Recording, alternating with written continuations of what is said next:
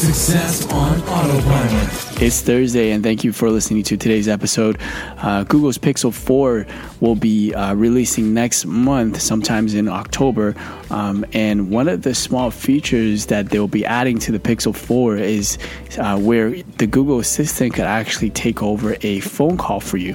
So what that means is if you ever waited on a call for a human agent to come on and you had to listen to some sort of waiting music or even a blank silence, what you could do is you could tap a button on the new Pixel 4 to have your assistant take over and take your attention off of that call.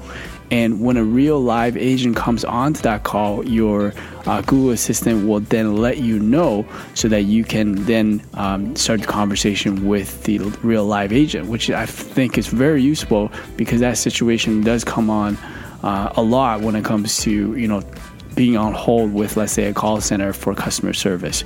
So a unique feature, and I believe Google is going to be rolling that out to other Pixel devices, but look out for it on the new Pixel 4 if you're looking to pick that up. Thank you for listening to today's episode, and I will speak to you tomorrow. AboutEmployee.com/briefing.